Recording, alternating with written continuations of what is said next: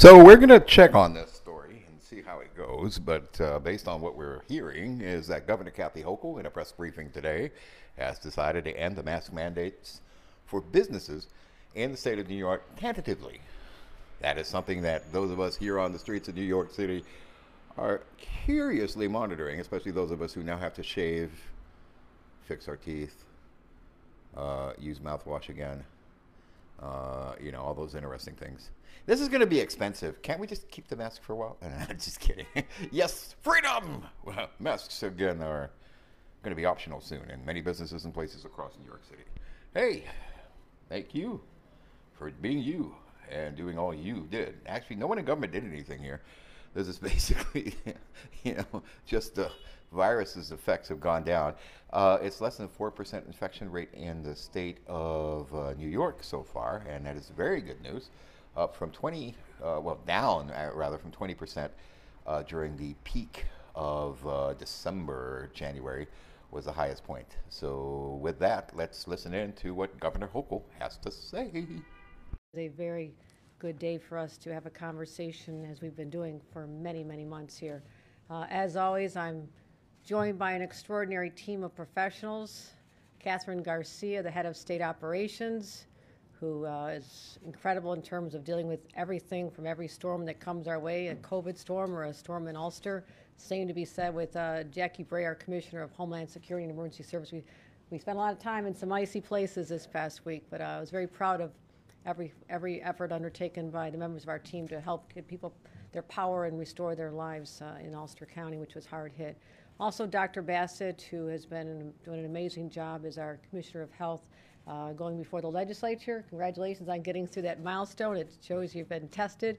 And also, I think they all recognize this is heralding in a new era of collaboration and cooperation, and I'm proud of the efforts you're taking.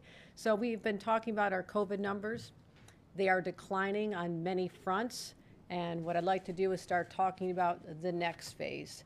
And let's just take a look back at where we've come over the last few months, few weeks, and in the scheme of things, it really has been a fairly short time. We talked about our anticipation of a very serious winter surge. Even back in September, I had been on the job just a month, and I wanted to make sure that we knew that our healthcare workers were vaccinated. Viewed as controversial at the time, but we stood firm and said that anyone who enters a hospital or a nursing facility or any medical center should have the knowledge that they will not contract COVID from the person charged with their health. So we stood by that mandate and heard a lot about it, but we stood with it, and I'm proud that that was part of our efforts to fight what was the impending winter surge. We started talking in October about the vulnerabilities of the gathering times, whether it's Halloween, Thanksgiving, Hanukkah, Kwanzaa, Christmas, New Year's, Martin Luther King weekend, people travel. Then a Super Bowl, which we'll get to some other day, another year, I guess. And also Valentine's Day is coming up. So we saw vulnerabilities because we had the pattern from the year before. That's what we've been relying on, is looking at the data and the trends from the previous year. So we talked about making preparations literally right around Thanksgiving. And we talked about making sure that we had capacity in our hospitals. That included me signing an executive order that allowed hospitals, in any case where a capacity has gone below 10%, that they have surge and flex capacity and suspend their elective surgeries. That, again, created more capacity in hospitals, which, in retrospect, was a critical point and a critical step we took to make sure that we could handle what was coming our way literally within the next couple weeks. By December 1st, again, our first case of Omicron, it just hit there. We were already deploying the National Guard to help our nursing homes and to talk about how we can protect society's most vulnerable, as we had seen them so devastated during the first couple of variants from COVID. So we always think about them and how we can protect them the most. And so December 10th came around. We were watching what was happening around the world. We saw what had happened in South Africa. We saw how quickly Omicron spread. We saw what was happening in England, the UK. We were studying what was happening around the globe and saying, this is coming our way. We know this is coming to New York, and we need to be prepared for that. So literally on December 10th, in anticipation that we're heading into the busy holiday season, lots of family gatherings, lots of people going in and out of stores for their holiday purchases, people going to be gathering in restaurants. We said we do not want to shut down our economy, because I've said from the beginning, we're keeping New York open. But how can we protect people knowing what is coming across the horizon? We saw it coming. So what we did on December 10th, literally 2 months ago, was initiate, and I don't think any other states followed suit with this, a plan to say that across the state, any business would have the option, either require people to be vaccinated or let them choose if they wanted to just enforce having people wear masks. It was a strong action to take at the time. We heard a lot about it, but I again stand behind that as our effort to not have to resort to shutting down businesses when this variant ended up spreading like wildfire. So we're proud of that accomplishment. And by December 31st, those of you who gathered with me on New Year's Eve, most of you did not, we were up in Albany talking about our Winter Surge Plan 2.0 and how we can do even more to make vaccines and boosters and test kits more widely available. And then we got hit hard. Right in anticipation of this surge, we were ready. We had test kits, we had vaccination sites. And you think about where we were, look at that number. 90,000 people, 90,000 New Yorkers tested positive 1 month ago. Look how quickly that went up from December 10th when we put our business mask or vax requirement in place. Look at that trajectory. We saw it coming, it happened. We hit our peak on January 7th, but now we've witnessed a 93% drop in cases. We are now below February 8th with 6,000 cases, below where we were on December 10th where we had 11,000 cases, and cases were just starting to spike up. So that is what we've been watching for. That is exactly what we've been waiting for. That's what we've been talking about, and it is finally happening. Let's also talk about other metrics. Our statewide 7-day average positivity. December 10th, 4.2%. One of our worst days, January 2nd, 23% of people tested, and we had 400,000 people being tested. We were testing everybody. I was out at testing sites every corner of this state, and people did an extraordinary job to make the test available so people could know whether or not they should stay home or they could carry on with their lives. So that was really important. So enormous number of tests being done, higher than any state in the nation, and we are showing a 23% infection rate, those who are being tested, testing positive. So look at that drop. Another drop in actual numbers from 23% to February 8th, 3.67%, and the numbers continue to decline. That's an optimistic sign as well. That's what we've been waiting for. You've heard me talk about hospitalizations. My biggest nightmare was thinking that our hospitals could be so overrun with patients that we would not have the capacity to handle them. We are experiencing a serious shortage of healthcare workers. Many of them had been sick. We lost some, literally lost their lives when they ran into the burning building, so to speak, during the height of the pandemic when it hit New York City so hard 2 years ago. Many of them retired. Many of them are exhausted. And so we had a severe shortage of workers. What does that mean? That means you can have beds, but if they're not staffed beds, you can't accept a patient to be taken care of. And there's certain ratios that have to be met to make sure they're getting quality care. So I've always been concerned about this number. We are seeing, as you saw that peak, of how many people are hospitalized. January 12th, we had 12,000 people in hospitals. We've now seen a 63% drop with 4,600 hospitalizations yesterday. That is still higher than we had been, but look at that trend. It's going down quickly. And we've been talking about our bed capacity. We had parts of our state where it dropped to zero. Those are the places where we had to suspend elective surgeries. We have sent National Guard into many hospitals to help them, and they've been so grateful. I've gone in person and thanked them. So now we have seen our bed capacity go up to about 20%, and that's going to continue to rise. But again, that gives me the comfort to know if I need to deploy people from one healthcare system that's doing well to another one, we have that flexibility. So now our total hospital bed census is about the same, and the healthcare workers are getting healthier. Many of them were sick themselves just 1 month ago, and we're seeing some other metrics as well that are looking really good. Again, we look at the cases per 100,000. Look at the warning sign here. December 10th, we had 51 per 100,000. Still considered a high number at the time, considering how low it had been just a couple months before. But at our peak, it was 381 per 100,000. That's incredible. That was one of the highest in the nation, second highest. Look where we are today. We are now the fourth lowest in the nation, fourth lowest, with 32 per 100,000. Why is all this happening? Because New Yorkers and businesses stepped up and did the right thing. And I will always be grateful for them for being the reason these numbers have been declining. And again, we'll talk about our hospital admissions. We mentioned this a little while back. I started asking the questions. I made countless calls to hospital leaders in every corner of the state.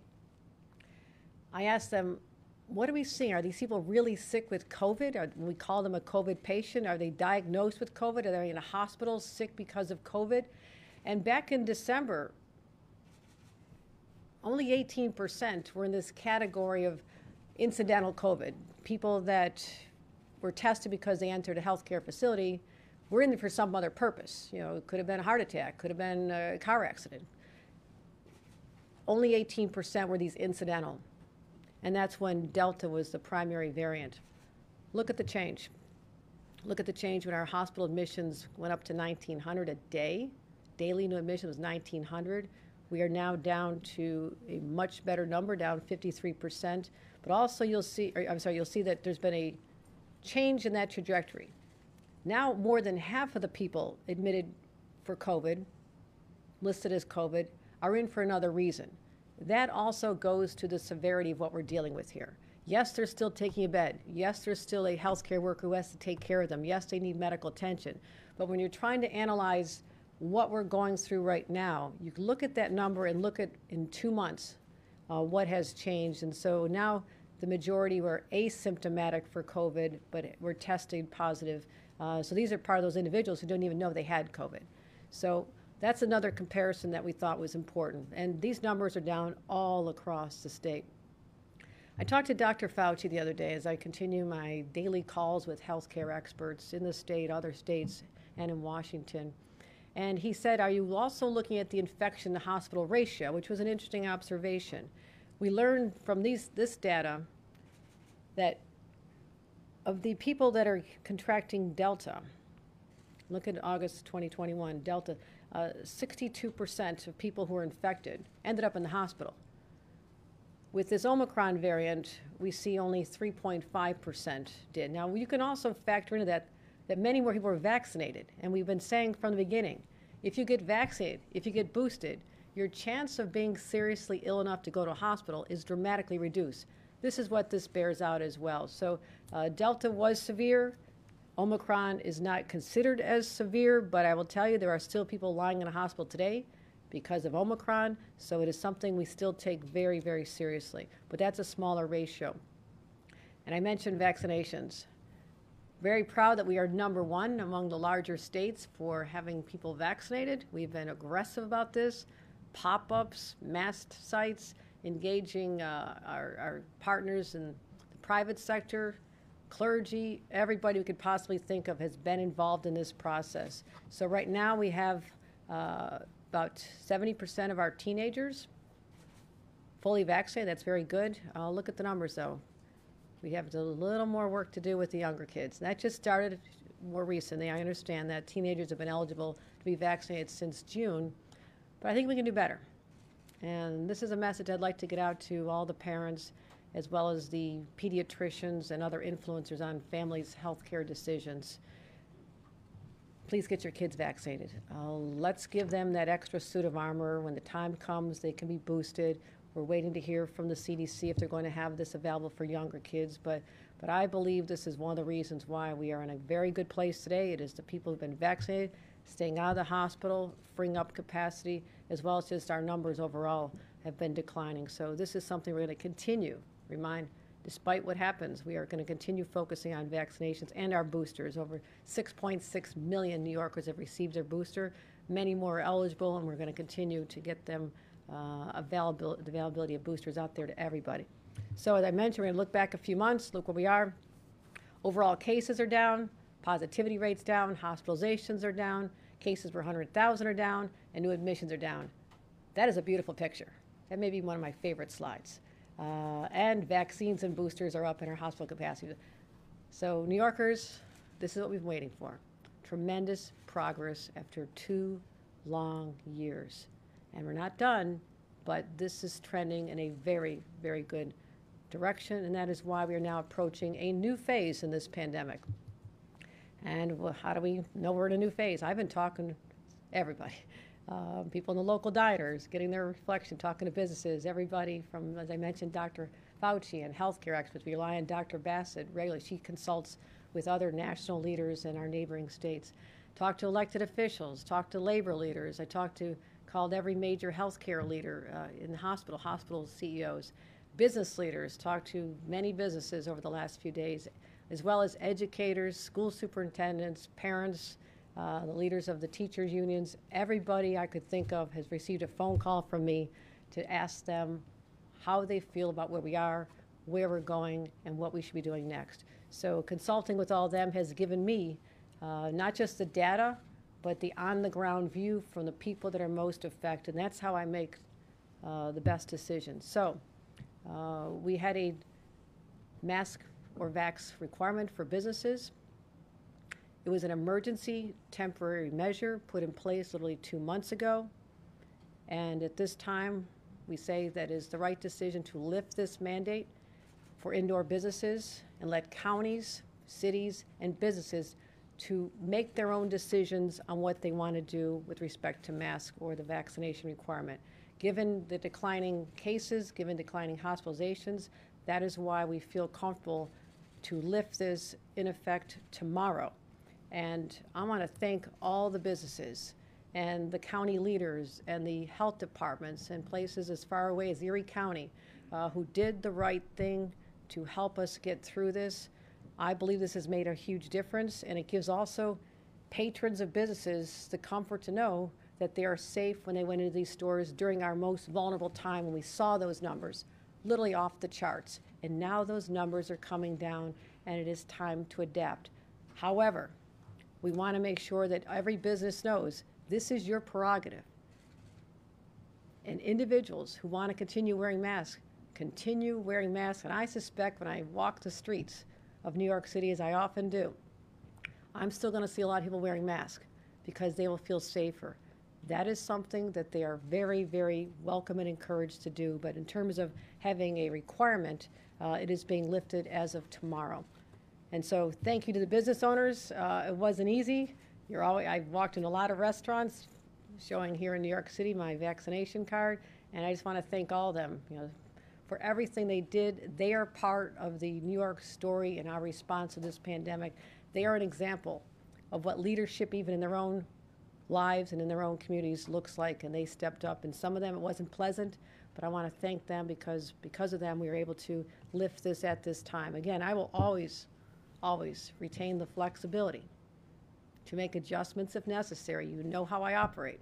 I'm looking at data, looking at trends, looking at everything that's out there, but I also want to deal in the reality that we have a very good picture that has been painted over the last few weeks, and particularly as we are approaching the expiration date of this temporary measure that's been in place now literally for 2 months. So let's talk about some places where it's still in effect.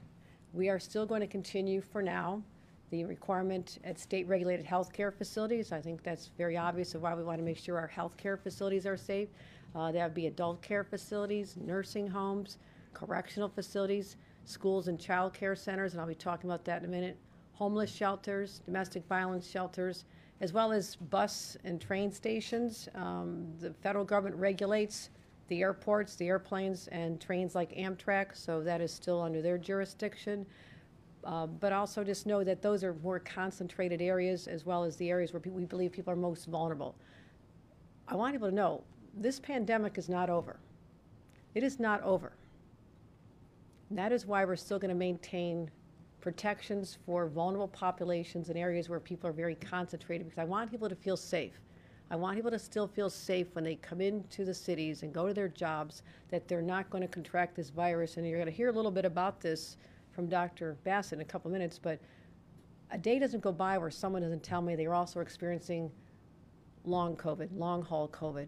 And this is devastating for people who want to get back to work but just have so many symptoms they cannot. So I want to just strike the right balance here and let people know that the time in our judgment based on all these metrics is correct to lift it for the requirement for businesses, but also there are vulnerabilities that we need to continue to protect until further progress is made. So that's important to know.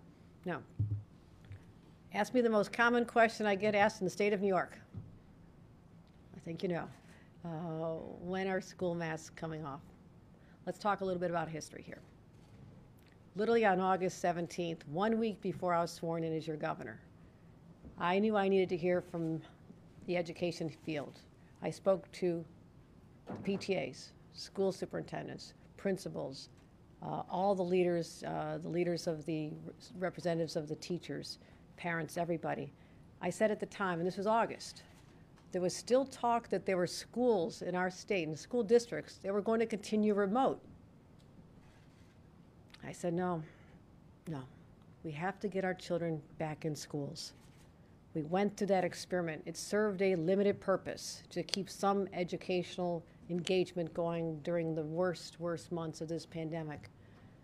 But now we had started having vaccines available starting that summer for older kids. The numbers were looking better. And I said that these kids, based on all the experts I've been talking to, need to be back in a safe learning environment because the mental health effects and the isolation and the depression and all the other collateral damage that our students went through, we need to start healing and help the teachers who went through hell and back to do the very best they could while their own kids are being learning at home on the kitchen table and they're trying to teach a classroom. And the parents, everybody went through a lot. And I said, what is the best way we can get our kids back in school and keep them open, even though other parts of the country, they were throwing in the towel and saying, well, we'll just leave them all remote. We couldn't do that here in the state of New York. We value our kids, we value education, and I said we have to make sure our schools are open. So after consulting with all these people, part of that whole education ecosystem, we decided that the safest way for the students, the teachers, the administrators, everyone who's part of that system, the safest way for them to return to school was to have a mask requirement. That's what we talked about before I was governor. We instituted my first day in office and said that the era of remote learning is over, except in extraordinary circumstances, and that was the whole genesis behind the mask mandate. So keeping kids safe, keeping them in school. That's still a priority. You know, it was just over the December holidays. Right afterward, you saw in places like Chicago, everybody saying it has to be remote, we have to stay remote. No, we were smart. We got test kits out to everybody. We gave an opportunity for people to find out who may be positive before they came back from break. We've been using really smart practices here to say, no, in New York State, our schools are open. So that's going to continue to be a priority. So what we want to do, we know there's another break coming up. Most of the public school students in the state will be back the week after of February 28th after they've had their winter break. Some of them may be traveling to other states, maybe going to Disney World. I'm not sure where they're going, but they won't be in class for at least a week, 10-day period. So let's talk about when the kids come back, or even before that. Let's make sure that there's test kits, and we're giving them out right now. And I'm going to talk about the extraordinary number of test kits we've amassed in a very short time, more than any state in the nation. And what are we doing with them? Getting them out to schools, getting them to parents, getting them in the hands of people that can find out whether a child is positive before they come back, and that's how we stop the spread.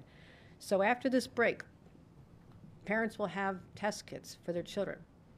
We want them to test the day after they come back, and again 3 days later, and let the school know if your child tests positive, keep them home, but by that Friday, just a few days after the children come back, we'll be able to look at those numbers, but not just those numbers. We're going to be looking at everything we've looked at throughout this entire process that actually led us to today. We're going to look at the cases per 100,000. We're going to look at the percent positivity. We'll also keep an eye on hospital admissions and even pediatric admissions. What's happening with them? Are they continuing to decline, which is a very good metric right now? Look at our vaccinations. It's just one of many factors to look at, as well as we are going to be watching the global trends. We were forewarned about Omicron the last time. Throughout the fall, if you remember, even New York City's numbers were about 1% the entire fall.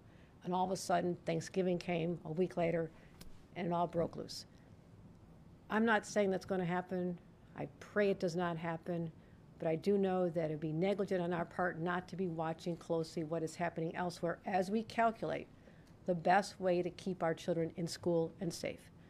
Therefore, after the break, after we had kids tested, we are going to make an assessment that first week in March based on all the metrics I've just described to you and look at that combined picture. There will not be one number that says yes or no.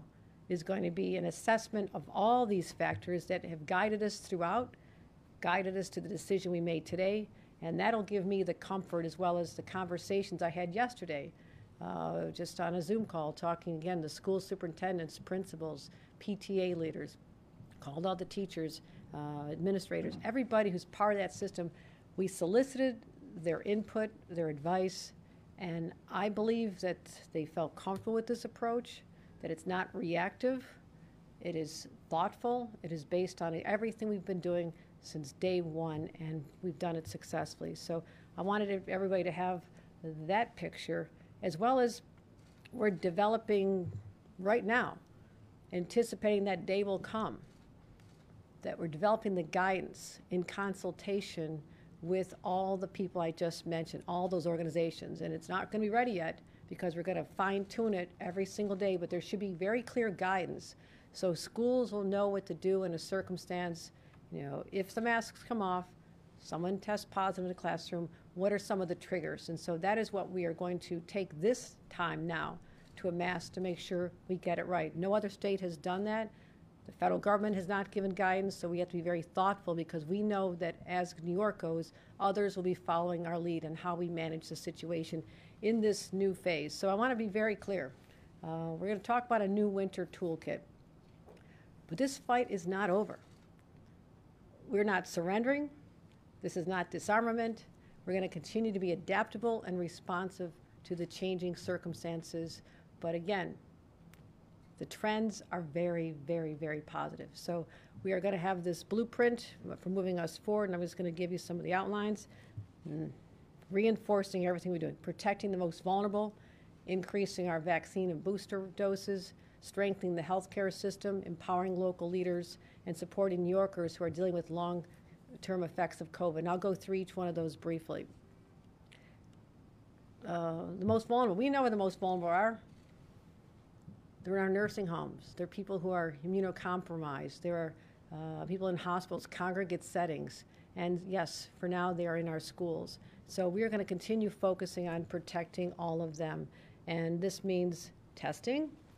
Look at our nursing home cases, how they spiked. December 10th, we only had 678 active nursing home cases.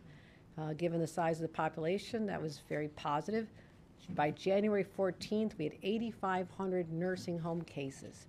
Thank God they're coming down. They're still down considerably, but they are still a concern to us. You know, these people, even if they're vaccinated, it is still a concern because many of them, again, have underlying health conditions, and we want to make sure that we do everything we can to protect these individuals. So we're going to continue watching this. And so that's why we're going to maintain our visitation rules. I talked to Washington about this. I asked them to give us more flexibility because they have regulatory power over institutions that accept Medicaid. So we are going to continue to ask people who visit individuals in nursing homes to have proof of a negative test within 24 hours of their visit. Continue wearing your masks in there. And when you're visiting families, again, this is a strong statement that, yes, you can still visit people, but we're going to ask you to do it safely so you don't spread the virus inside a setting that is very, very vulnerable. So we're not saying suspending visitation. We did not do that before, but we want to make sure that people do it in a smart way. And so we've been providing high-quality masks, the N95. We've been providing testing kits.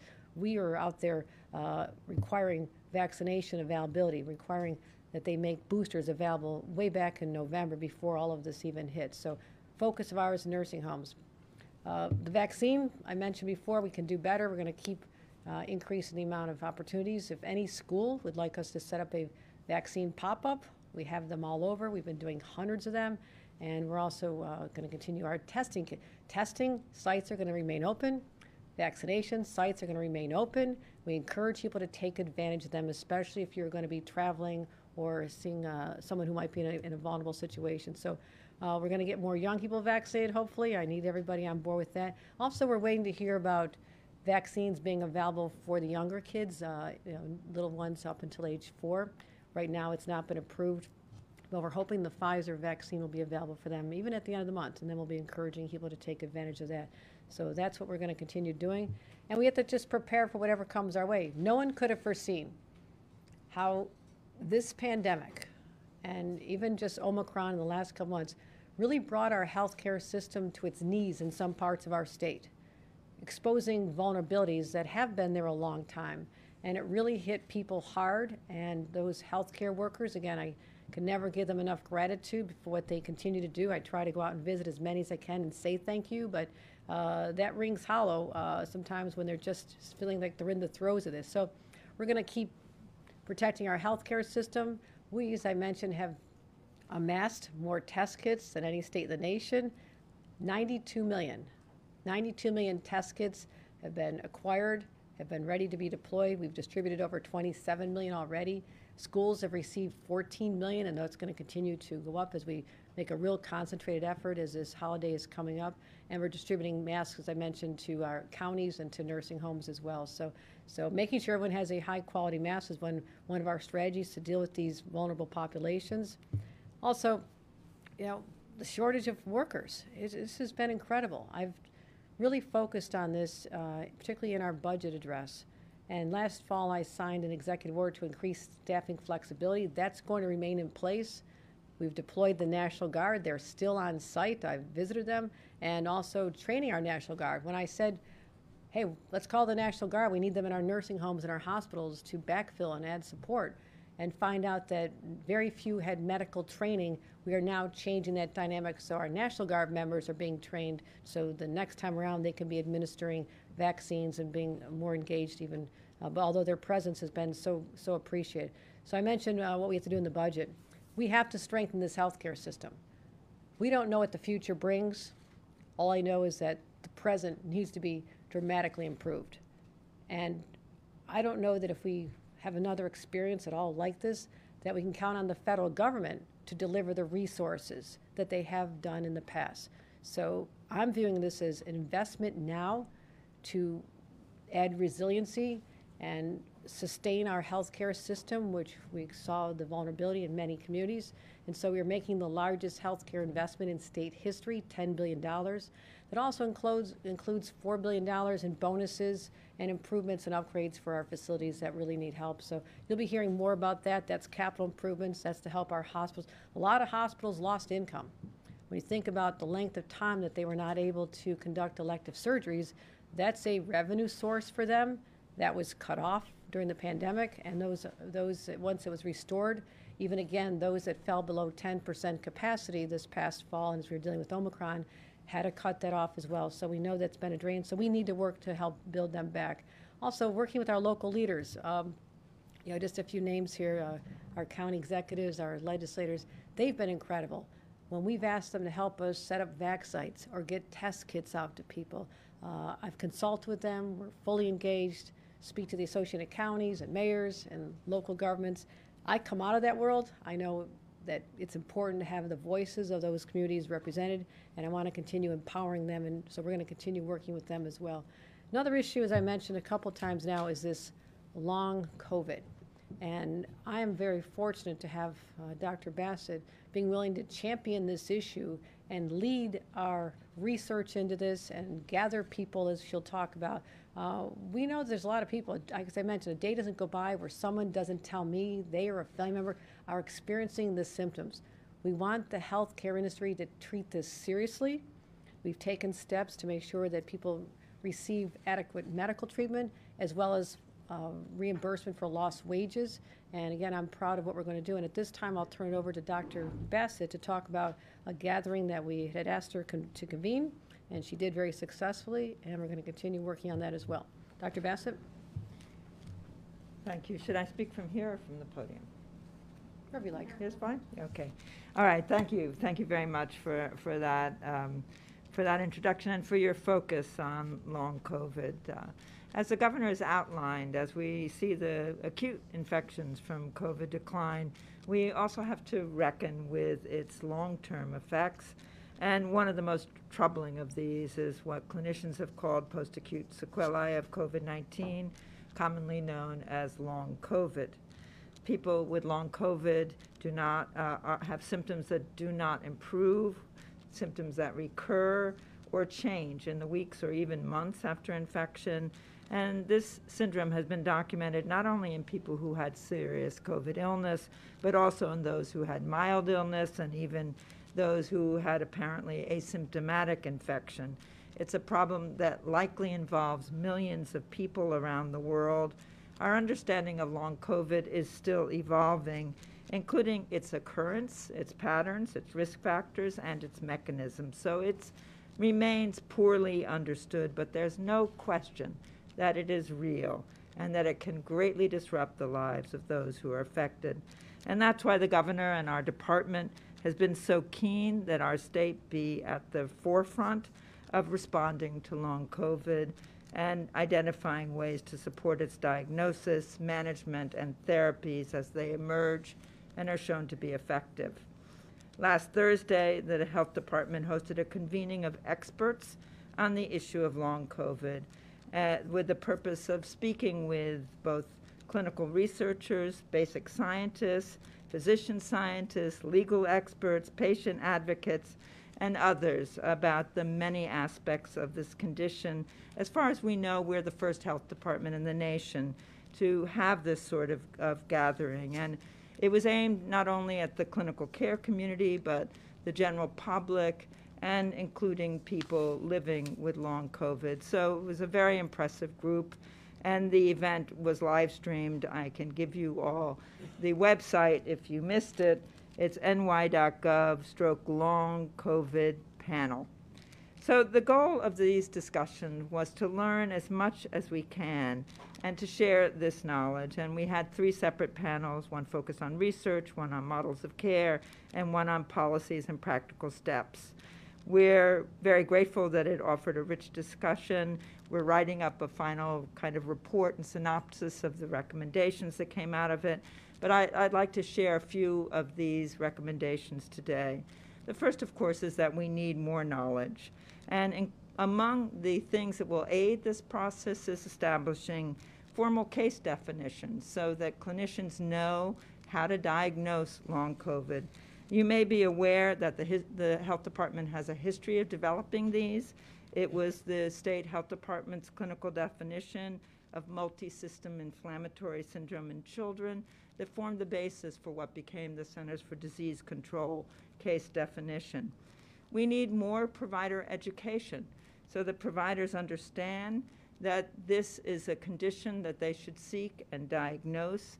Many individuals report being bounced from provider to provider to provider who's been unwilling, maybe even not interested in listening to their symptoms. So we need to increase diagnostic ability and competency. And finally, this health department has the privilege of overseeing Medicaid, one of the most important insurers in the state. This offers us the opportunity to pioneer mechanisms for reimbursement of care for people living with long COVID, and we will be looking into how we can leverage this approach. We also have learned from other conditions, HIV being a prime example, how important it is to involve the affected community in this work. So all of this will also include adopting an equity lens. We know that Black, Hispanic, and Indigenous New Yorkers have borne a brunt of COVID acute infections, and we need to be alert to the occurrence of long COVID in these groups. We also need to ensure that access to the best possible care is not limited to people who have resources, but is available to all for this newly recognized and emerging condition. It should never be a condition for which only people with resources get care. So this is a few of the things that we're looking into, Governor, and I thank you and look forward to sharing more information in the future. Thank you, Jen. Dr. Bassett, for the very thoughtful approach that you've brought to this conversation, and you really are a national leader on this in this conversation. I would suspect you'll be asked to address many organizations and gatherings of healthcare professionals as we delve deeper into the causes as the place that was the hardest hit the first time, and now with Omicron, and you can start, we have a pattern of individuals who've been experiencing this from the very beginning. We want to make sure that they know that we are taking it seriously. Just acknowledging that it exists and taking people's complaints seriously is an important step toward eradicating this. So again, recapping our winter toolkit goals: protecting the most vulnerable, increasing our vaccine and booster doses, strengthening the healthcare system, empowering local leaders, and supporting those who are experiencing long COVID. And with that, we'll be taking questions. Again, I'm very grateful to New Yorkers for helping us get here, especially the businesses that hung in there through some very challenging times, and we wish you the very best success. So, thank you. Governor Murphy has set March 7th as a day to remove masks in schools. Governor Lamont has set February 28th, and you have said we'll reassess. So tell New Yorkers, why are the three governors in the tri-state area not on the same page? We're very close. I think you'll look at, we're talking about the same time frame. I just laid out the way I've been doing this from the very beginning, is to look at all the variables that I've outlined, and that data is available to me every single morning. I consume it every single day. And I just want to assure New Yorkers that I will be making that decision, we'll be making that decision based on the most recent data available to us. And that is assessing the situation after the children come back from being with their families, perhaps traveling, perhaps having older siblings from college back in the house with them. So we just want to let New Yorkers know, this is very much top of mind for us. We understand the interest in this. We also want to let people know that we're going to continue on the data-driven, metric-driven approach that has been so successful for us this thus far. And just as a quick follow-up, if the data on that Friday, March 4th, shows there's barely been an uptick or things are basically where they are now, could you envision them lifting the school's mask mandate the following Monday, March 7th? That is a very strong possibility. But I will factor all the data that's gathered during that week, look at everything else I've mentioned, as well as global trends. And I also want to make sure that our guidance is very thoughtful on what could possibly re-trigger the institution of this again. Hopefully never again, but we have to be realistic. This has not been declared over. This pandemic is still with us, and we are going to continue reassuring the people of this state that we'll take the most thoughtful approach possible based on data, metrics, experts. And so we're talking around the same time frame. It's just that we're approaching it the way we have been with every issue related to the pandemic. Governor, why not wait until after Super Bowl Sunday when people are gathering in homes or bars or restaurants? And also, does the vacating the mask mandate apply to people taking the subway and buses, mass transit? No, I said that mass transit is still covered by this. Areas where people are congregating and where there's almost impossible to do any contact tracing, where you have random encounters in a crowded subway, for example, or on a bus, we're going to keep these in place for now.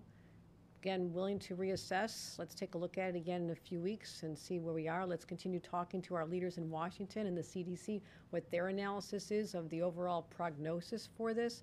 That's what I'll feel most comfortable with. And as I mentioned before, the trains like Amtrak that go interstate as well as airports are regulated by the federal government, so those mask requirements will still be in place. With respect to the Super Bowl, kind of a tough topic for some of us who didn't make it this year, but I know some will be watching. I encourage the businesses to do whatever they choose to do. They may feel more comfortable. The place I watch Buffalo Bills games in Lower Manhattan, I guarantee people are going to be sitting there wearing masks. I mean, they're going to feel that level of comfort. They're going to want to still wear their mask. It will not be a requirement, but I suspect we're going to see many, many people still wearing their mask. This is about empowering them as well as their local governments. The city of New York can make its decision, the counties, the boroughs, as well as individual businesses. So that's the point we're at now. We are not saying it's over. We're not saying that we are recommending or not recommending this now. We instituted this emergency temporary measure exactly 2 months ago, promised New Yorkers we'd evaluate it at this time, and now the numbers have improved dramatically based on the presentation I just gave. Yes, What please. is the difference between a high school setting where there's a reasonably high level of vaccination and the business office setting? A lot of parents, especially those older students, are wondering why the delay for them especially? Because those children, students, sit together all day long in close proximity to each other. They go to lunch together. They're involved in gym class together. Whereas in a workplace, people have the ability for movement. Kids are in a very concentrated setting, and also adults can make their own decisions. Children still need adults to look out for their health. This is all about looking out for the health of our children. And parents will be reassured to know that we protected them. We made sure they got back to school in the fall. If we had not taken the steps we did, we could have been like other states where it took weeks and months to get the children weaned off of the remote learning and in the classroom. This bold step at that time sent a message. Our priority is getting children back in a safe learning environment, unlike remote learning, so it's accomplished that goal. And so businesses will make their decisions. We are still setting forth to protect the students, but the numbers are trending much better, and there definitely is an end in sight. For follow-up, could there be a difference between the under fives and the over fives? Because in the timeline we're talking about, they may just have about a week of vaccination eligibility based upon what we know on approval. Could there be a difference? And if you care, Dr. Bass, to comment on what prep the state is doing to distribute to the under fives as well. Well, it hasn't been approved for under 5 yet, so we'll certainly follow. This will be mostly in pediatricians. I don't see someone with a 1-month-old baby driving up to a mass vaccination site. They're going to ask their pediatrician. I'm a mom. I'm trusting my pediatrician with that question. So, but we'll make sure they have plenty of doses. When we've told Pfizer knows they're a New York State business.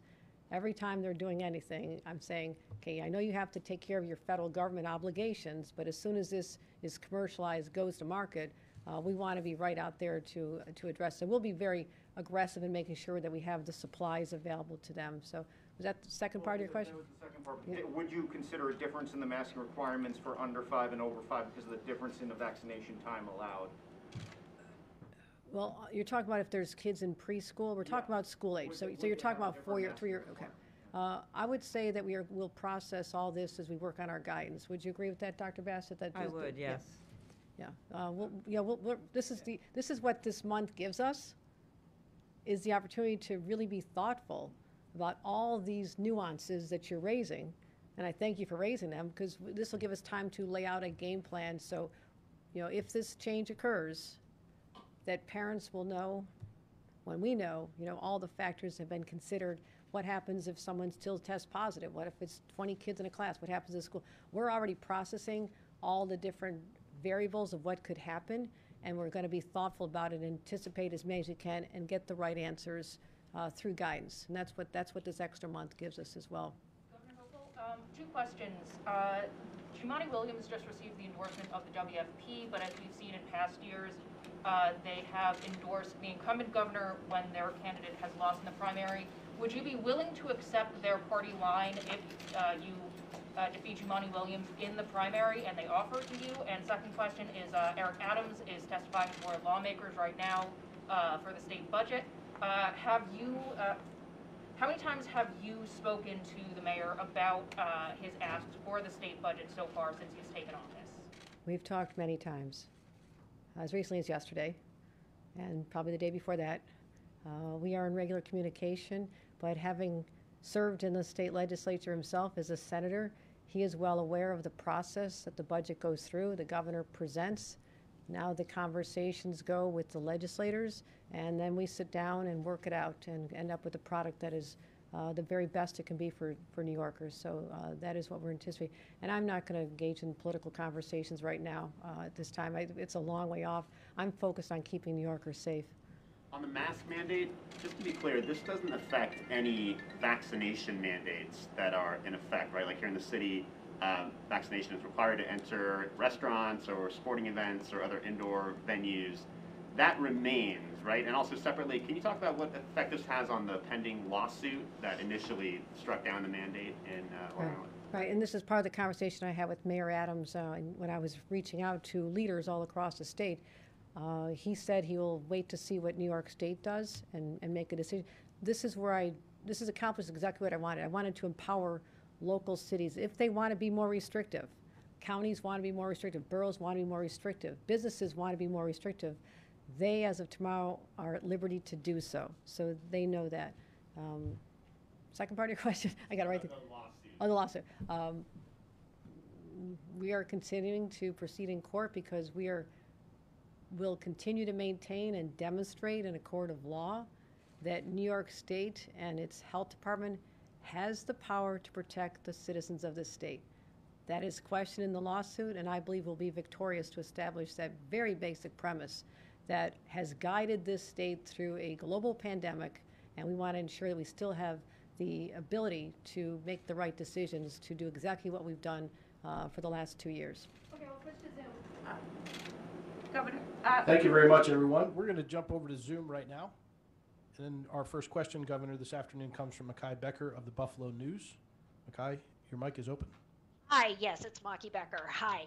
I wanted to ask, a number of other governors who have decided to lift their statewide school mask mandates left it up to the local, and you were just talking about empowering local governments to do so. Can you talk about why you decided not to do that?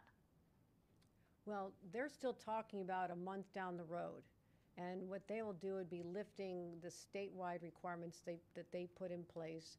And my understanding is that they will decide if they're going to leave it up to the localities, local governments. What I would say from my conversations with the leaders yesterday, they want to make sure that they have, they prefer that it be a state on or off requirement. It is challenging for an individual school board or a school superintendent. They would say that they are not the healthcare experts. So we'll leave it to individual health departments, county health departments on what they choose to do. But there was a desire, when this was first talked about even, to have the state take the step themselves. So it really takes them out of the decision making and forcing them to analyze all the metrics and the hospitalizations and the infection rates and all the other factors that we have access to. So that's why that made sense.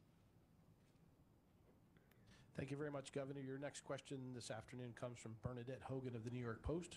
Bernadette, your mic is open. Hi, Governor. How are you? Can you hear me? Yes, I can, Bernadette. Great. Thank you. So Mayor Eric Adams is testifying right now in front of lawmakers in Albany, and his big asks have been focused on criminal changes to the criminal justice system. He said he wants edits to the state's bail laws, raise the age, discovery, and wondering, will you make those changes, support those changes? And also, what are you doing to talk to Speaker Carl Heastie and Majority Leader Andre Stewart Cousins to negotiate those asks by Eric Adams? You said that you would permit him to take the lead on this, you would support him and what his asks are, but what are you going to do to negotiate this with the legislature? Well, I think we've established one principle of my public comments. I will not be negotiating in front of a press conference. It's not how we get a successful result, which is a budget that meets the needs of New Yorkers. I spoke with Speaker Heastie yesterday. I spoke with Leader Stewart Cousins the day before. We are in regular communication. I have been having conversations with many of my colleagues in the legislature, Assembly, and Senate. So those conversations continue, as well as, yes, we are interested to know what mayors all across the state have as part of their agendas, and it is all processed into a larger conversation on doing what's right for the state of New York. And all of this will be resolved and known as the process unfolds. But right now, it is information gathering. The legislature is having hearings with the express purpose of getting people's viewpoints, listening to them, processing them. I laid out a very well thought out budget with over 220 policy proposals.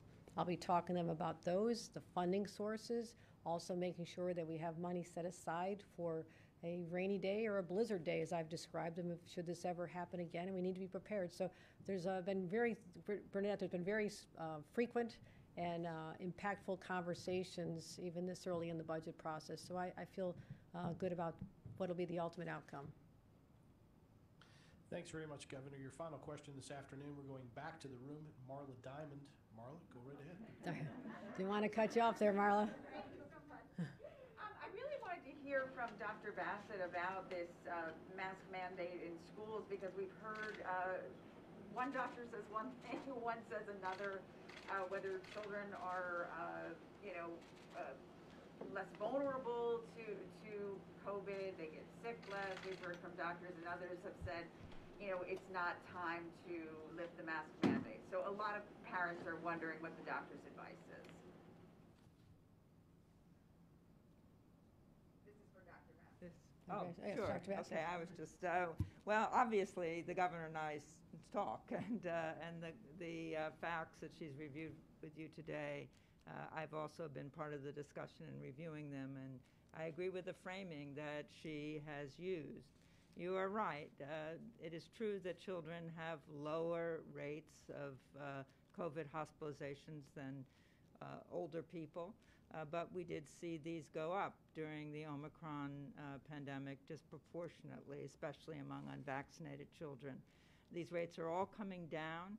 All of the numbers that we've been looking at are going in the right direction. So I absolutely think that the strategy that we've identified is the prudent one. We'll look at the numbers, we'll see where we are, and then we'll make a decision. There is a lot of discussion. This has become a polarized conversation, even within the medical community. I think it's always best when we try and stick with facts. Unfortunately, even the facts can become contested, but I'm confident that we're looking at a whole range of facts and we're looking at the right ones. And just as a follow-up, given the low numbers of 5 to 11-year-olds vaccinated, aren't you concerned that, without this extra layer of protection in the schools, if you do indeed lift the mask mandate, that you've got a lot of kids that aren't vaccinated walking around? Well, as you know, there's never a press conference or any setting in which we talk about COVID that we don't talk about the importance of vaccinating kids. So if your question is, do we want to see more children vaccinated? The answer to that is, of course, yes. The risk to schools is related to the levels of community transmission, and that's what's plummeted. So we're looking at all of this. Yes, if your child is not vaccinated, we would urge you to vaccinate your child. Something like 1.5 million children have received at least one jab, 500,000 of them in the younger age group of 5 to 11-year-olds. So parents should feel confident that this is a safe vaccine, and so it's not a question of stopping vaccinations. It remains absolutely critical to our response. Governor, just on a very basic level for your average New Yorker who's vaccinated, do you want them still wearing a mask when they go into a store? And does that vary at all between New York State, New York City, and the North Country or other places right now? As I mentioned, I think we'll see varying degrees of individual compliance, not compliance, but mask wearing. I suspect you'll still see many more in the city. I've seen people walk the streets outdoors wearing them for months, even though they've not been required. I think it's people's personal comfort level. Going into a crowded store, especially if you're in a risk category or an area that's still, there are still parts of our state that have higher transmission rates.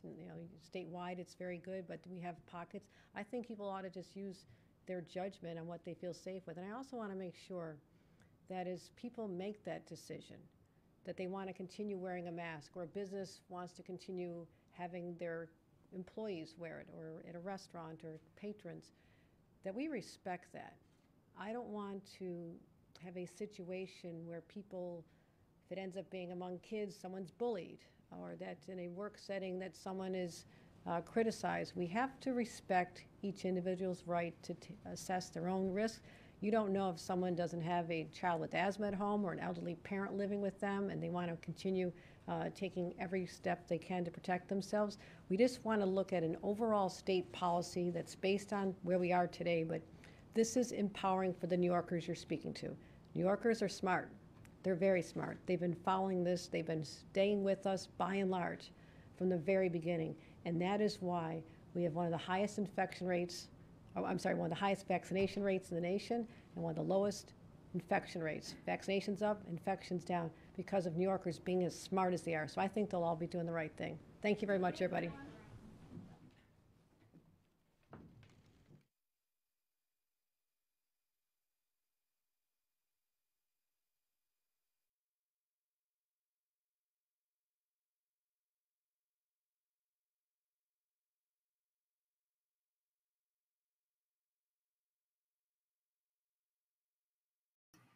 And that's a little bit of breaking podcast, broken, whatever. Yeah, so now you have to shave, you have to brush your teeth, you have to use mouthwash in New York City and New York State because the governor has decided, in her wisdom or not, or lack thereof, or whatever. Yeah, Kathy Hochul has decided that there is going to be no more masks. She's tired of not knowing where her husband is. She's tired of not knowing where her people are. The rate of infection has gone down to 4% from 20%. So therefore, according to medical science, and not Dr. Fauci, the rate of infection is low enough that people do not have to wear masks in some outdoor places, as well as indoor spaces and places of business. We will let you know more as we get it. This is a Mike of New York broken story. Yep.